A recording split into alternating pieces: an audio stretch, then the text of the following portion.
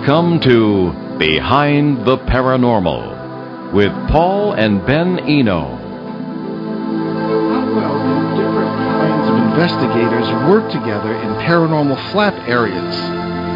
What kind of expertise do people need to be investigators? Is it a great deal of standard education? Is that a help or a hindrance to an investigator? Hey, can't talk. Hello there, and welcome to the 569th edition of Behind the Paranormal with Paul and Ben Eno. I am Ben, and those expert questions came from my co-host and partner in the paranormal, my dad. And this evening we bring you one of the UK's most forward-thinking investigators and well-known voice in the media there, and we welcome your calls this evening. It's 800-449-1240, or from anywhere in the U.S., that's from anywhere U.S. and Canada, or 401-766-1240, that is locally. Also, we will monitor emails. That is Paul at BehindTheParanormal.com for emails. Okay, and I have to tell you that we're on one of our eccentric overseas connections this evening to the UK, so if you do call in, you're welcome to do so, but Ben will have to relay the question to the guest because he can't really hear you very well. We do suggest, though, that you email us, Paul at BehindTheParanormal.com, which we will be monitoring, and many of our UK listeners who don't want to break their phone bills might want to do that, because I know they're all breaking out the champagne tonight for Derek Savory. He is a civilian eyewitness to one of the sightings during the landmark Rendlesham Forest UFO incidents of 1980. He has been working on his own, and with other witnesses and groups to learn more about UFOs ever since. Derek accompanied Ben and I on 2 visits to Rendlesham Forest in 2012, and he is one of the researchers who takes a broader view of this and other flap areas than just UFOs or just ghosts, etc. He is an electrician by trade and lives on the North Sea coast in Felixstowe. Am I pronouncing that correctly?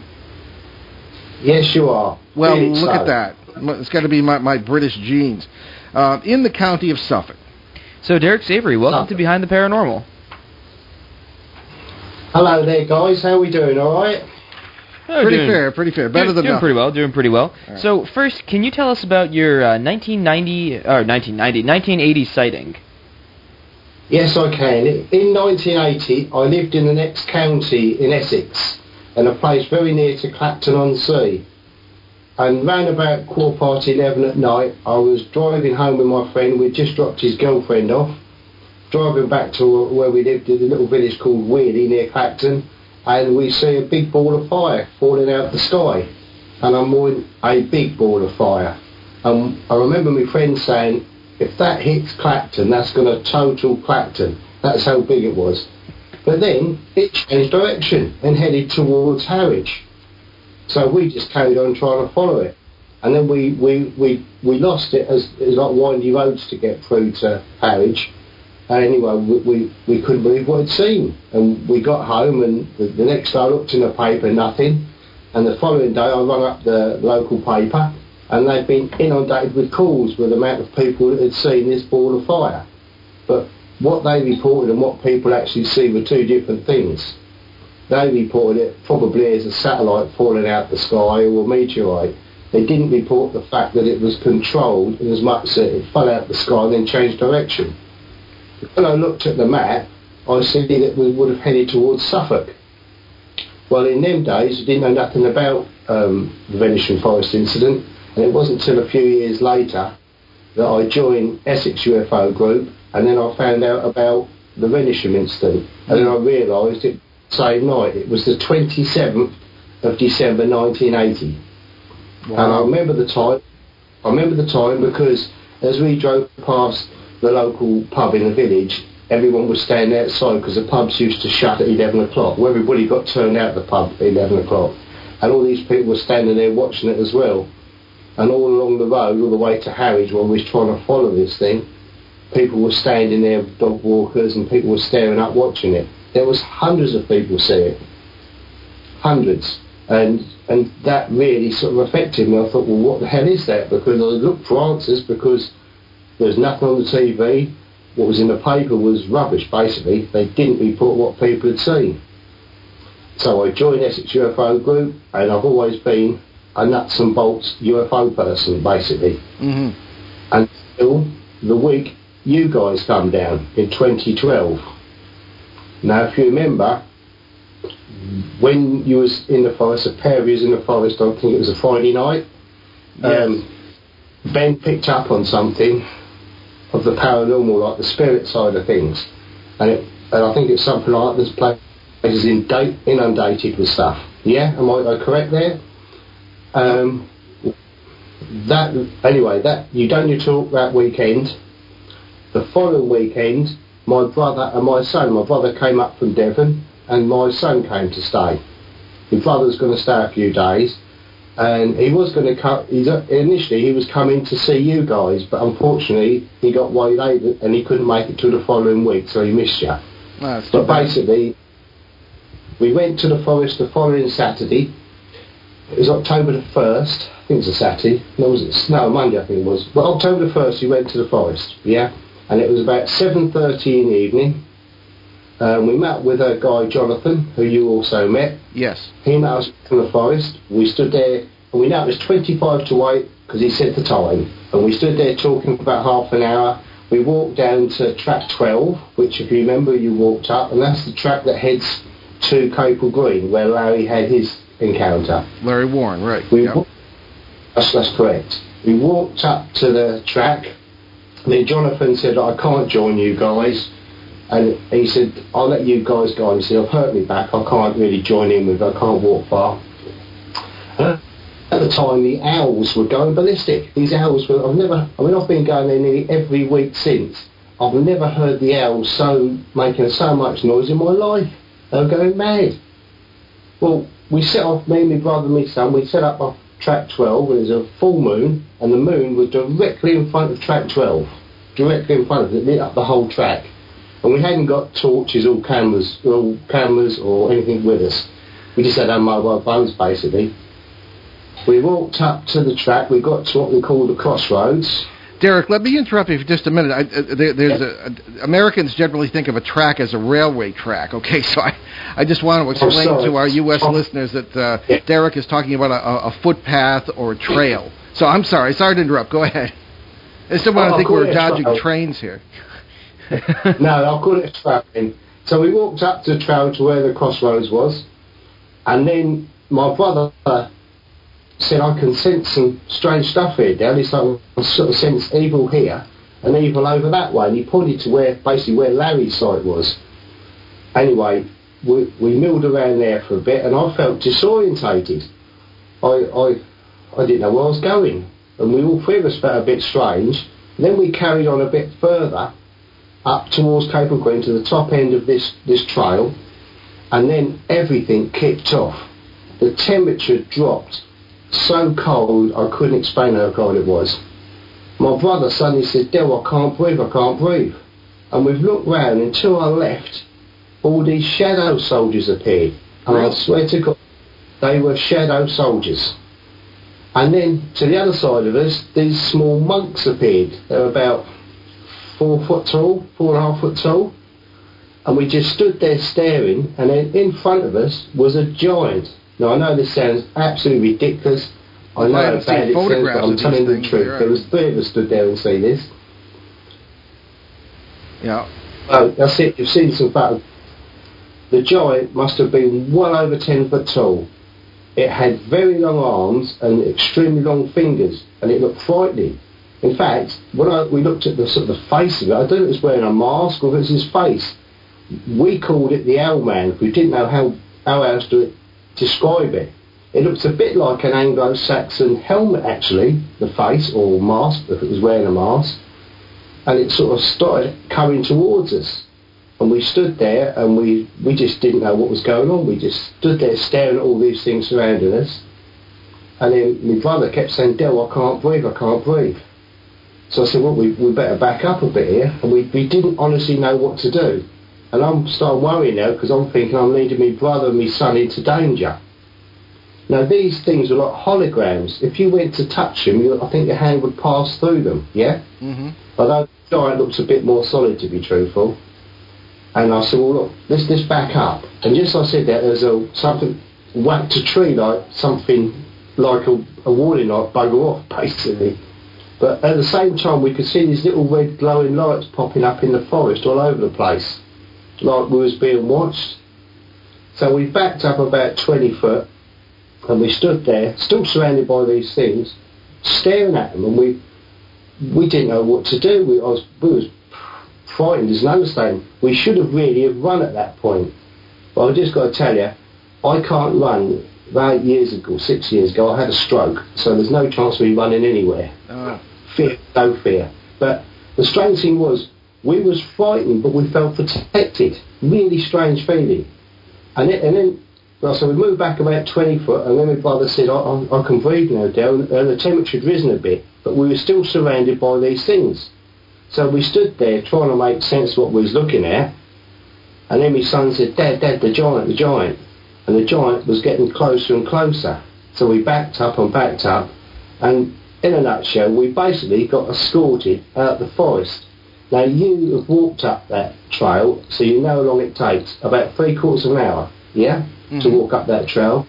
Those things escorted us all the way back to the road, 3/4 of an hour, right? We were surrounded, monks one side, shadow soldiers the other, and the giant blocking our way. We obviously wasn't going to go anywhere with that giant. Yeah. We got back, stepped onto the road, and they all vanished. So we went quickly back up the road to the car park where you was, that little car park. We got back to the car park, unlocked the car, we opened the car doors up to let a bit of light out. We lit a cigarette up, and the three of us stood there shaking, worried what had happened. And then my brother said, Dale, look. And my son said, Dad, behind you. These little 2-foot silvery blue things appeared, about 5 of them. Same thing again, hologram things in that car park. And we stood there, we were shocked. And then the ground started to shake like a train or something was passing underground. At this point, my brother said, get us out of here. So we jumped in the car, and I kid you not, I kicked it down flying up that road. I must have been doing 90 up the road. I got to the end of the road, and my brother said, when you can, pull over. So I pulled over, said, not here, just get us out of the forest. Then pull over. So I got us out of the forest, got up the road, pulled over, because I thought my brother wanted to be sick, because we was shaking. We was totally shaking. And then my brother said, look, he took his coat off and rolled up his shirt, and he had blood coming down from each shoulder. Something had got hold of him or zapped him or something. But there was no holes in his jacket or his shirt. And anyway, we was really shocked. Wow. So we drove back to my house, which is in Felixstowe, which is about 45 minutes drive from Rendlesham. Walked in the door, and we looked at the clock, and the clock said 5 to 10. Well, we said we couldn't have done that. What we've done in the time. The time didn't seem right. Anyway, we walked in the door, my son grabbed his laptop and said, Dad, I'm going to look up demons and giants.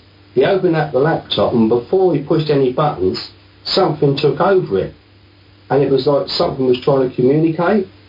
And actually the words demons and giants just come up on the computer. He hadn't done nothing, His brother freaked out.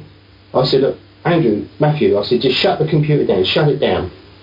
So we sat there, I got me mobile out, because I hadn't got a proper camera, I just had my camera on my phone, and I took some pictures of my brother's injuries, and we sat down for a couple of hours discussing what we'd seen. And then my brother said, because my brother was going to stay for a few days, he said, Del, I'm out of here, I'm going home. I said, what do you mean going home? I said, you've got like 6.5 hours drive back to Devon. He said, Del, I'm going home. He said, I don't know what on earth you've got here, but I'm getting out of here. He said, my wife's on her own anyway. He said, but I'm going. And he'd done that. He got in his car and drove all the way back to Devon. You're right, it's a 6-hour drive. That is. Oh my. And he didn't speak to me about it for a year. That's how shook up he was. It's over a year, actually, that he spoke to me about it. And then we discussed it. My son was all right. And I could never understand why my brother got hurt and me and my son didn't, because all three of us stood there. We all know what we see. I mean, to be honest, had I been on my own, I'd have thought I was having a breakdown. Mm-hmm. All right? That's how... But I wasn't, obviously, because the three of us. Well, after that night, I teamed up with Brenda Butler and a group of other people, and then I realised that this is as much paranormal as UFOs. And I thought, this is unbelievable. Yeah. I mean, in my opinion, And then a few months afterwards, Brenda told me that she'd had very similar experience with another group of people, exactly in the same spot with a giant. It would appear, as this is only our view, there's quite a few of us that share this view, there was a portal or gateway at the top of that trail, and we believe that the gateway opened that night, and basically this giant and these shadow soldiers were stopping us going forward any further, in entering the gateway or portal, whatever they call it. Mm-hmm. Hence why we wasn't, I say it wasn't threatened, obviously we were scared, you would be seeing all these things around you. But basically, that's why we couldn't go any further up to Capel Green. They just blocked our way. Yeah. Capel Green, for those who don't know, is essentially a farmer's field where Larry Warren, one of the primary U.S. Air Force eyewitnesses to the 1980 incident, had his experience of the landed craft. But Derek, I know Ben has a few more questions, but I wanted to make a few comments. Now feel free. Yeah, thank you. If I can't speak for Ben, but if we hadn't been there ourselves to this place, we would be rolling our eyes now at what you were saying. But we've been there, and a lot of strange things happen. Not as strange as that, but the photography alone. I mean, you remember that night because you were with us. Some photographs were taken that had I not been there when they were taken, I would have thought they were faked. And if anyone wants to look on our show website, behindtheparanormal.com, there is a Talking Points page for this. Just go to the Talking Points link and hit the year 2015, and this is the only one that's there so far. And there are some interesting photographs that from that and from that Derek has provided as well. That, as I say, if we hadn't seen it with our own eyes, we wouldn't have believed it. Well, just let me tell you something. When you gave your talk, I rolled my eyes a little bit, because up to that point, I was a nuts and bolts UFO person. Mm-hmm. I have ghosts before, and I have seen some paranormal activity, but up to that point, I'd never seen. I mean, this was a mother of all encounters that we had 1 week after you spoke. Yes. And I remember back to some of the things that you guys were talking about, and some of the things you said. At the time, didn't make a lot of sense to me.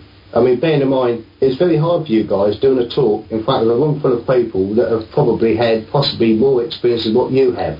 Do you understand what I mean? Yes. Mm. Yeah. And I wasn't included in that at that point in time. I didn't really fully understand where you was coming from. But since 1 week later, after my experience, and since then I've had a lot more other things happen on my head, it blew me away. I thought, blimey, you guys are onto something there. I won't say we totally agree on everything. No, well, we could be wrong, but you were spot on. I mean, I remember Ben. He said something, I believe, something along the lines of like there was a lot of different things there, a lot of bad spirits, good spirits, I believe. I can't remember the exact term you used now. But you were spot on, Ben.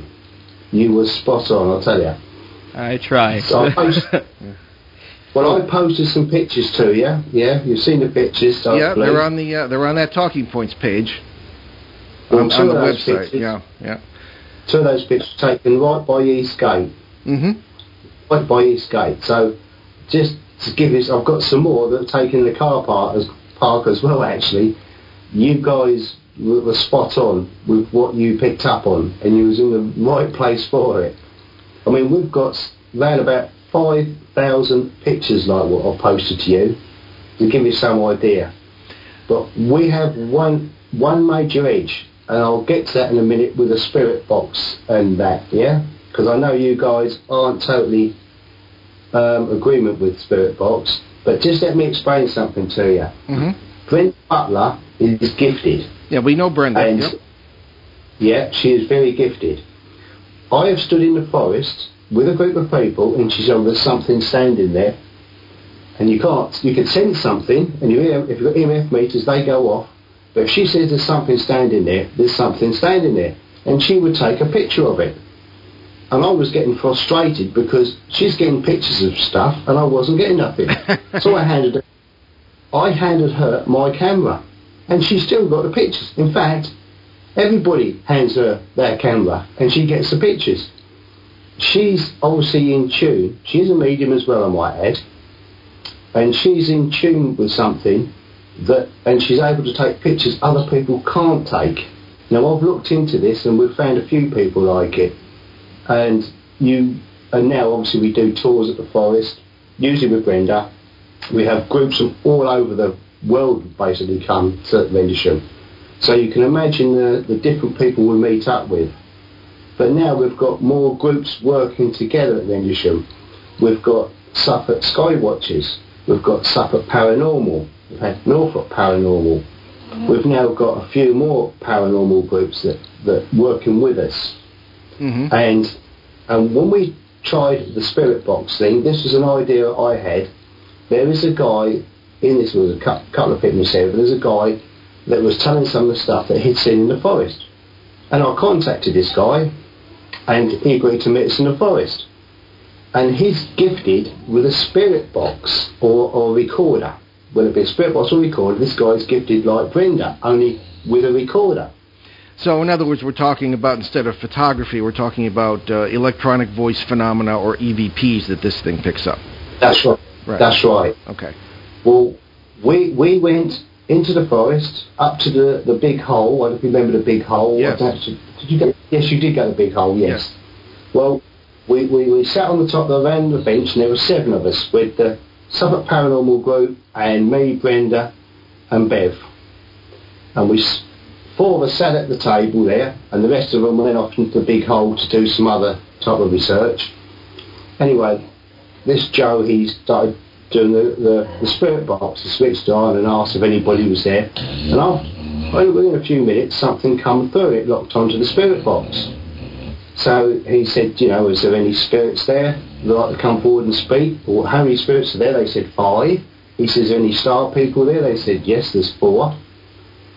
Anyway, then as the conversation went on, he said, well, look, just to test this out, so to prove the point, he said, who's sitting opposite me? They said, Brenda. And that was clear as a bell. He said, who's sitting next to Brenda? And it said, Derek. And by now, and he asked a few other tester questions, and we couldn't believe what we was hearing.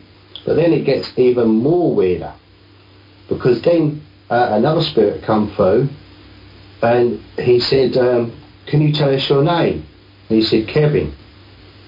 Well, straight away, me and Brenda both said, what, Darkstorm? Kevin Darkstorm? He said, yes. Kevin Darkstorm was based at Rendlesham, Bentwaters, for 4 years. The Air Force Base, yeah, he was left in 1979, and he died the year before we done this test. He came through, and we could not believe what he was telling us. And he wasn't the only one. Other things happened.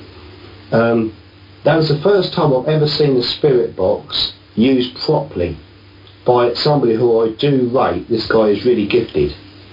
We've tried a few experiments since, and we're trying to get it right, but working with other groups. Okay. People have reservations with things, but either way, I know what I heard. We all did. We all sat there, all heard what was heard. Okay. On the second time, we tried the spirit box. Joe was talking, something come through, and then Joe swapped languages. He started speaking German, and the answers come back in German.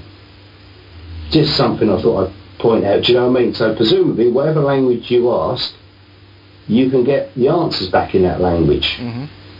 But now, I'd like to hear what you've got to say about that, because I know you guys might have reservations about the spirit box business. Yes. Well, it really goes back to believing what you're hearing. Okay, that's our reservation is based on the idea that maybe what you're hearing is legitimate, or maybe what you're hearing is not true, or it's not coming from who it says it's coming from. That's the sort of thing. Yeah. The problem we have with seances or anything of that kind. Because I found early on in my work in this field that very often these are not true things, and that when you say, well, I don't believe you're so-and-so, everything changes. I have found, though, the language barrier. I've encountered people, and sometimes not people, who don't speak English or German or anything else.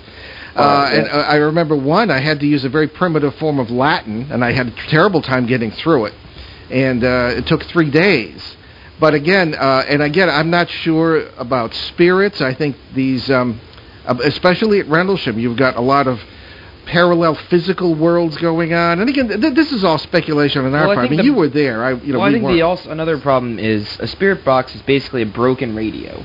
That's literally all it is. I remember once I looked up, I was like, I wonder how you even make one of these things, and it was like, oh, just take a transistor radio or just any sort of portable radio, and you cut like the automatic tune, like a wire that creates the automatic tuning function in your radio, and so you can manually sweep through like different signals. Now the problem with that is, especially if you're going with AM radio signals, you have stuff bouncing around all over the ionosphere. You can pick up anything. Like you said that one time when you were still with the Coast Guard, you did a story on how someone picked up a message from, Queen Mary or something? From the Queen Mary from like 50 years before. It was really strange. All sorts of signals bouncing around all over the place. So I can't trust that. I can't base something on. Well, you studied this subject. You have a degree in it. Moderately. I'm not an electrical engineer, nor am I a broadcast engineer. All I'm saying is what I know a little bit about. So I'm not saying definitely this thing just doesn't work. No, but we have to take into account what a ghost box is. To define its function, we have to know what it is first, and then assess its function. Well, on that cheerful note, let's take our bottom of the hour break here. You're listening to Behind the Paranormal with Paul and Ben Eno on WOON 1240 in New England's beautiful Blackstone River Valley, and our wonderful guest this evening, Derek Savory. Fascinating conversation about what's really going on in these strange areas, particularly Rendlesham Forest, will continue shortly, so stay with us. The Extra Point, afternoons on ON 1240 Radio, bringing you local interviews, stories, and opinions on the local athletes with none other than radio great Lou Mandeville. Yes, that's me. Afternoons Monday through Friday on ON 1240. And that was brief, wasn't it? Welcome back. We're going to save our announcements about our charities until the end, because I want to get back to this conversation with Derek. It's so fascinating. So I would echo Ben's concerns, not from the technical standpoint, which is his specialty, but also from the viewpoint that, maybe you're not talking to something that is what it says it is. However, the idea that you were having some sort of dialogue here when them identifying who was sitting where and this sort of thing brings up another possible problem with spirit boxes, and that's that there is some opinion by some on the part of some people that maybe there is projection going on, that whoever is using it is projecting the information into the box. I don't know about that, but it sounds very interesting to me. Certainly, probably paranormal. And again, you were there and we weren't. Yeah, so. That's the thing. That's why I'm making reservations. Yeah, exactly. And we respect your opinion and your expertise. And you yourself have a background in electricity, Derek. So it's interesting stuff. Yes, that's fine. One of the things I have that you said that I really picked up on, I know Ben's got some more questions, but was that you felt protected. And, had I not been there myself, I wouldn't really understand that. But when we were there that night, even when and I know Ben's very sensitive about when these things happen, but when his experience was taking place in the, we call it a parking lot. If anybody wonders what a car park is, that's our overseas cousin's way of saying a parking lot that we would say, so in case people are wondering. Anyway, we were, I felt not only protected, I felt at home. And there's no logical reason for that because, these goofy things are going on. So, I don't know, have you ever had anyone else say that they felt at home or protected in that situation there? Well, in my big encounter, yes, all three of us felt protected, although my brother was totally shocked. He's probably like your Ben, actually. He's very sensitive with things like that. Yes. But I'll just give you another little thing that happened a few months back in May. 7 of us went down to Rendlesham Forest. We split in, there's more than that to start with, but basically we split into 2 groups. One group went one way, my group went another, and then we was going to meet up at Eastgate. And 4 of us got to Eastgate, and we were standing there waiting for the other group to turn up. And then a voice in my head said, "Look up." And I've looked up, and I could not believe what I was seeing. There was 3 UFOs in the sky, for whatever a better word, but that to us they looked like lights. And all four of us stood there watching this, and they shot across the sky at great speed, then shot back, then dropped down, then went back flying up in the air at tremendous speed. And we're watching this, 4 of us. The other group were further on in the forest, and they see the same thing, and Brenda got the same message, "Look up." So she pointed them out, and they were watching. But they had a high-spec night scope, and they could zoom in, and what they could see, obviously these to us were light, they could see closely what these craft were. They said one was cigar-shaped, one was disc-shaped, and one was like a triangle shape, 3 different craft. Mm-hmm. And they watched that, they could see more clear than what we could. Now the funny thing was, in my group, I had my neighbour with me, who'd never been to the forest before, was not into UFOs or paranormal really. He just come along for the walk really, and he was gobsmacked what he seen. In actual fact, he's been back with me every time I've been there since, because he couldn't believe what he seen. But the fact is, that was then in May.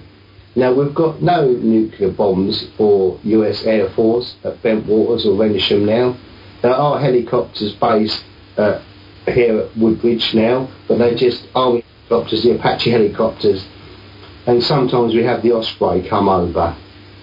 But basically, it's not like it used to be. There's no big planes and that based there.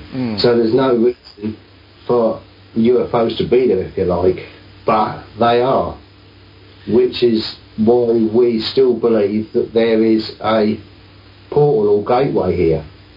And we've seen everything you can imagine since. The shadows appear a lot. We've got, like I say, we've got many pictures, day and night pictures I might add, of strange stuff. And we've been with so many different groups that have got stuff. I mean, the groups that visit, we're not talking 1 or 2 witnesses here, we're talking hundreds of witnesses that have seen things.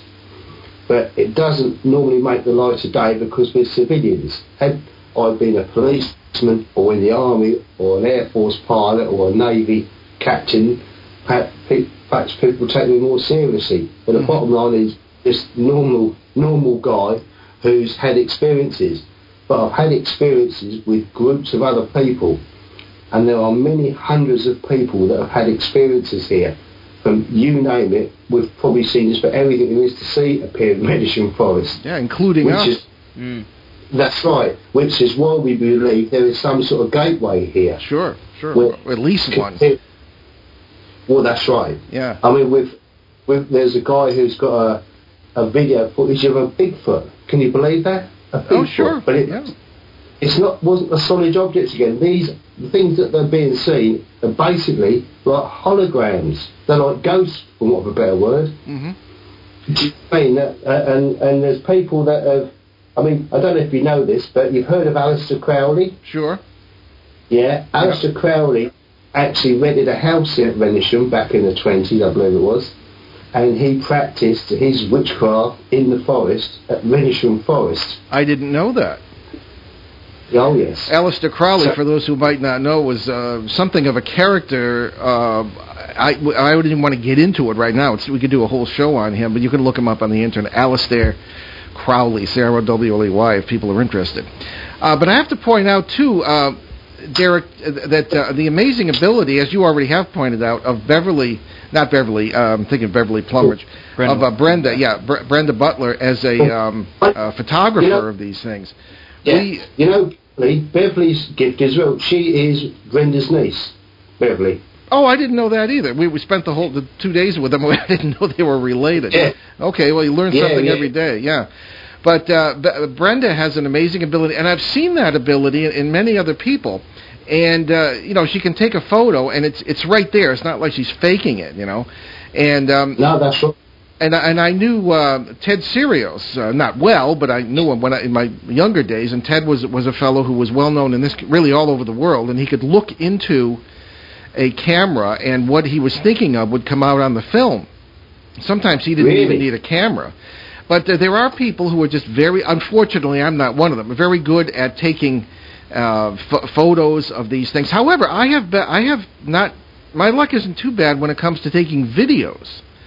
I get a few interesting ones. There's one on the Facebook site. It's not from Rendlesham Forest, the show Facebook site. It's about, it's one from the Connecticut case that we talk about a lot. But there do seem to be people who just are very good at that. It seems like some sort of talent or some sort of connection, as you say. So Brenda certainly seems to be one of those people. I mean, with all the different guys back in 1980 that see stuff, and people get confused because there's so many different nights and so many different people see things. But normally the civilians aren't often mentioned, but there was a lot of civilians. And that's important. And if you look back in history, the first reported sightings of a UFO activity in writing goes back to 1650. Yes. Over Rendlesham. Yeah. That's when, you know... And we got into that in our talk in Woodbridge that night, as you remember. There were 10 different incidents within 20 miles of that area that were seemingly unrelated, but you go back to Saxon times and find out things that were going on there. So let me ask you this, Derek. We're always very careful who we work with in some of our cases. There have been a few carefully chosen people, such as engineers, hydrologists, psychologists, the occasional clergy even. And most recently, we brought in author Bill Hall and the Mutual UFO Network's Mark D'Antonio, who is an astronomer and photo expert. We find sometimes that if you try to work with, not always, but when you try to work with psychics or mediums or some of the people you've mentioned visiting the Rendlesham Forest with, that sometimes there's a language problem. I would call it that because we use terms in one way and they might use them in another. Yeah. And that sort of thing. What say you about that? I mean, have you had problem communicating with people who are working with you in the forest or who are experiencing the same things in maybe different ways? Well, see, a lot of people that come to the forest are more interested in what happened in 1980. Right. And are quite shocked to find that there's still stuff going on. Actual people that we've sort of tried to work with and bringing in to work with, we've not had any problems. We've got psychics that come to the forest. We've got mediums. Mediums actually sometimes have a few problems. Yeah. One medium who comes here regularly, I actually went on his course, a medium awareness course, and he was the main medium. He comes here quite a lot, and he got a message on one of the very first visits. And the message he got was, leave the ancients and the aliens alone. That was the message he got. And that was on one of his first visits. But the mediums pick up on all sorts of things. I mean, I couldn't even tell you how many groups of mediums we've walked around the forest with. Okay. And some of them are good. They're not all good, but majority are pretty good. And they do pick up at certain areas are more active than other areas. Do you feel that they... and I'm sorry? That generally speaking, they pick up on the right areas. Because these things follow you around the forest, at night. I'll say it's quite comical. You'll see one of my pictures there where these things are flying in. I actually had to change my underpants after that night. Oh dear. I was there with Brenda, I was there with Bev, and I was with another lady, Jean. Yeah. These things surrounded us. And Brenda took some pictures. The picture that I sent you was one that I took. Mm-hmm. Brenda took some pictures, and at first she wouldn't show me. I said, look, just show me what it is. And standing over me was a giant, like a mantis thing. I remember that. Yeah. I thought, oh my God. And the rest of the pictures, I was spooked. I'll tell you what, I couldn't wait to get out of the forest. People keep saying, why do you keep going back to the forest? Well, seriously, I don't know, because I'm more scared than anybody. Well, I'd go back. I feel at home there. And I cannot explain that.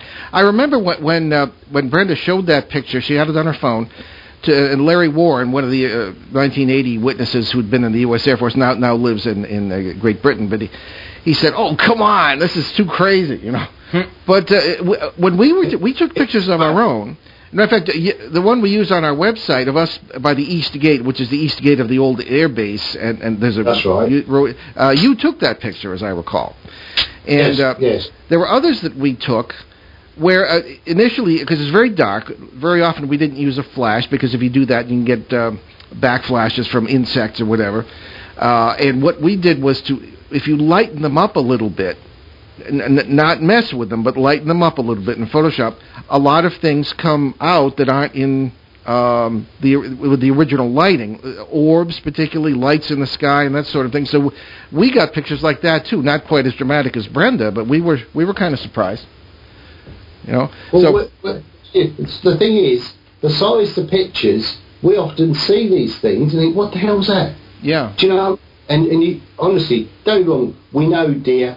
There's always deer about. We've seen black cats. They're big black puma-sized black cats. Mm-hmm. We've seen, you know, and one of the telltale things that when we know the stuff about generally is the owls. If the owls start kicking off and screeching and halting and carrying on, there's a good chance there's something about. But I'll tell you what, Brenda is more in tune than what any EMF meter is. Honestly, you think. She said, if she says there's something watching us standing over there, you honestly can bet your life she's spot on. But I personally feel safe if she's with us, you know, and Bev. Bev's very good, you know, but Brenda, she's just a different kettle of fish. Well, Brenda Butler has been on the show, and I wish I had the number at hand, but it was sometime in 2013, and we were talking about similar things, some of the things that happened with her. Yeah, she was on with Ronnie. See, I've been with... That's right. I've walked around the forest with Ronnie. He normally takes his Ronnie dog with him. Dugdale, right. Yeah, that's right. Yeah. I mean, most people I've met there. In fact, back in September, Larry was there. I've met Larry a few times. Big John Burroughs was there. All well-known names from the Rendlesham Forest incidents of 1980 from the U.S. Air Force. Yeah. You know, you'll be surprised who we do meet there, actually. Oh, yeah. But there's still witnesses from back in 1980 coming forward. Sure. We had two civilian witnesses too. Yeah. About 6 months ago, we had two the same night. One fella turned up and showed us some pictures, and he had his family with him in the car, and he was frightened. He said, "They'll kill me if they see these pictures." I said, "Who's going to kill you?" He said, "Well, look," he said, "these were what I took that night." And he had some pictures that he'd taken, and he was still frightened. And this was only about 6 months ago. What he didn't know was some of the pictures we've taken. Mm-hmm. So we shot some of ours, and it made him even more spooked. Well, this brings up another thing, Derek, I wanted to get into, and that's the military activity in areas like this. Now, Rendlesham Forest, of course, was straddled by two the airfields. I believe Woodbridge now is I should say Bentwaters is an industrial park, that kind. And the other, there's still some Royal Air Force activity, mostly helicopters, as I could see. And the question is, were these things happening around the bases because the bases were there, or were the bases there because of what was happening in the forest, or at least partially? Now, of course, those bases were built during World War II, because that's the closest part of the English mainland to when they had to go bomb Germany and France and this sort of thing. So there was a practical reason, but there were hints, especially from Larry Warren's experience, about military activity underground that might have had to do with the portals, or whatever you want to call them, operating in the forest. And we've been working on a case in the state of Connecticut where there were similar things going on, not quite as maybe dramatic, but over a wide area, and there does seem to be some sort of military activity of some kind, whether it's private or government, we don't know. And then, of course, the Skinwalker Ranch business in the western U.S. Everywhere you go with these things, there seems to be, wherever there's a flap, things going on, place as in Rendlesham, you have some seemingly military interest in this. So that's a long way to lead into a question. Do you think there's still military activity that may be related to researching what's going on in the forest? Because we both know they would love to weaponize the paranormal, wouldn't they? Well, let me just pick up on the first point. Larry mentioned underground base. Yes. Yeah? Mm-hmm. What I can tell you is, that night, back in 2012, we felt the ground shake like a train passed underground in that little car park. Now, we're not the only ones to feel this. A lot of people have felt the ground shake like something passing underground. Now, whether that's a train underground or whether or not it's water or whatever, I don't know. But I've lived in London and I know what the underground sounds like, because sometimes you can feel the ground shake when the underground, yeah? So, and to me, that was a train passing underground. You know what I mean? We could see the ripples on the puddles in the car park. Really? Yeah, Okay. This thing passed. And on the edge of Ensham Forest, of course, you've got what was the radar facilities. Yeah? At Orford Island, Shingle Street, Bordsey, you've got your radar stuff. But obviously, if you think back to 1980 and think about what I'm saying here, I'm not going to go into it because they let the military guys do that. Radar, especially microwave radar, and nuclear bombs don't go together. No, they don't. So, just think about what I'm telling you for a minute. Sure. Just imagine. Now, and just think about different theories here. You've got time travellers, isn't it? Supposing that in 1980 the radar was operating, there wasn't supposed to be nukes at Woodbridge or Bentwaters. They weren't supposed to be there. That's right. As far as they knew, they weren't there. So imagine over the Christmas period they got a good time to test this radar. So they paid off the fishermen, so the fishermen aren't fishing. They've got HMS Norfolk out in the sea to make sure that no one's fishing. The Russians get wind that there's something going on there, so they send a submarine out, which was there. And you've got the Big Bear spy plane from Russia flying about trying to pick up what happened.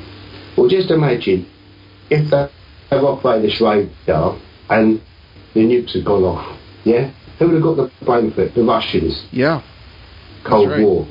See, Monroe Nevels, who's another, I don't know if you've met him, Derek, but he's another American witness to the 1980 incidents, and he believes the whole thing was the Russians.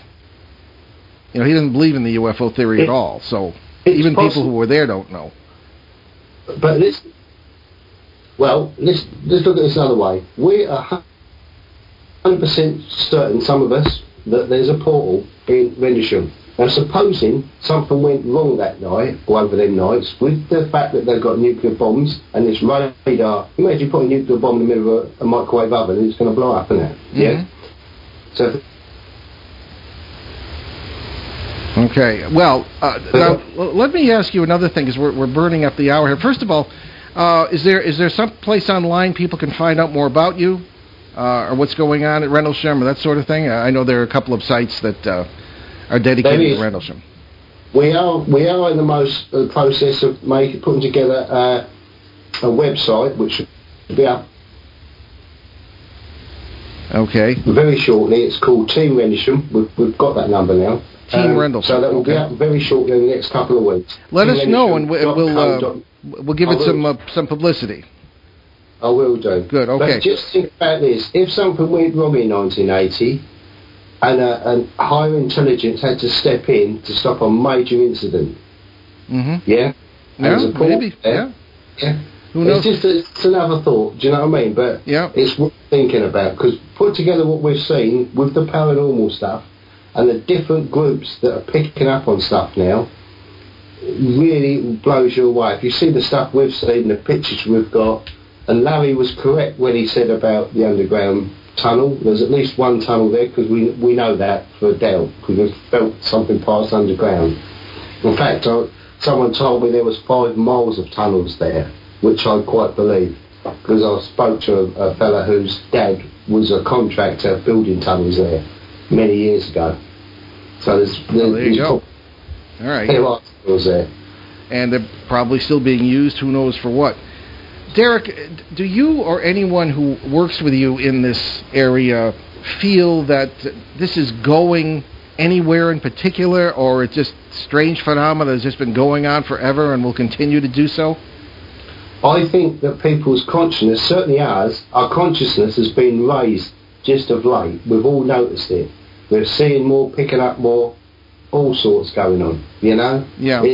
And I think a lot of it's to do with these... Rendlesham isn't the only place in the world, like some of the places you spoke about, like the Skinwalker ranches and places like that. Sure. Stuff that's been going on for years. Yeah. But it's only my opinion, that there's a higher intelligence out there, whatever it may be, and on occasions it has to step in. And certain things are coming through these gateways, because we've seen them. We've seen the things coming through. Like you talked about, I think you call them parasites? Yes. Yeah, well, we've had some experiences there, not our actual main group, but people have had experiences where these things have locked onto them and drained their energy and made them really ill. Now, whether that's demons, whether it's parasites, I don't know. Yeah. But there are several examples where it's happened in Vendlesham. We protect ourselves best way we can. Mm-hmm. Well, now we haven't heard much from you, Ben, this whole show, and Derek and I both watched what happened to you in that parking lot that night in 2012. And I know you don't like to talk about this, but you don't really remember. No. What that was, but I'm sure you remember this too, Derek. When Ben kind of went down, the dog, I believe it was Gordy Goodyear's dog. Gordy was the fellow who set up our talk there.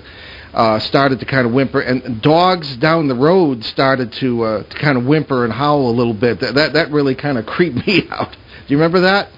I've got a little dog, and I won't take him there at night. He gets really frightened at night. Yeah.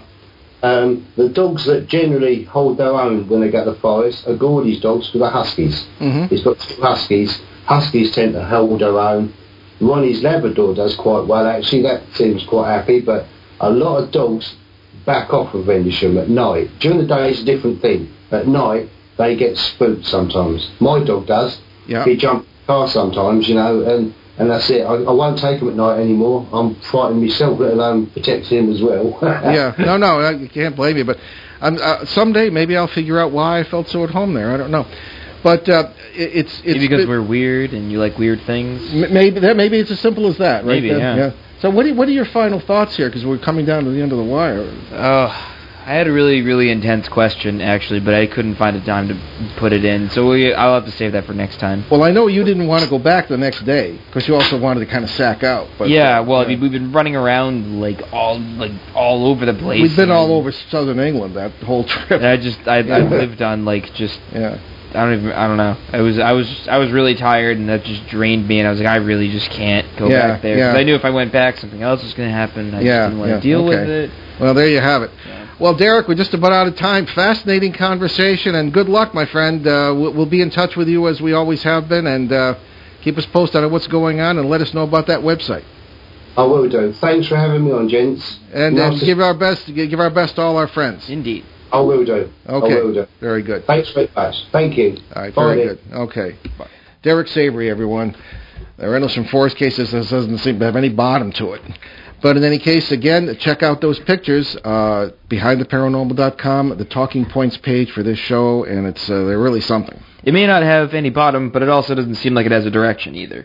No, well, that bothers me too. It just seems like it's all over the place. It's like someone just threw a bunch of, like a giant pail of water and just goes But everywhere. that seems to be the normal nature state of the planet. That's true. We've gone into this too, the the astronomical state of the galactic neighborhood at this point is, according to some, very conducive to all sorts of energy flying around, electromagnetic energy, and that's what kind of holds the multiverse together, is the glue. So that may be the walls or brains, BRANES, as physicists call them, are thinning, and more things are coming through, and there are more intersects, or if they want to call them portals in the classical term. I don't suppose that's wrong. So there we have it anyway. Indeed. So that brings us to our announcements. Visit our show website, that's behindtheparanormal.com, where you can find nearly 600 free podcasts of past shows from both ON 1240 and our 4.5-year run on CBS Radio, along with special shows and podcasts. And you can find my books, I've written a few, on Amazon.com, Amazon Kindle, Barnes & Noble, Nook, and all those great places. But if you buy them directly online at behindtheparanormal.com, I'll be happy to sign them for you, and you'll be able to help us keep all those many podcasts free.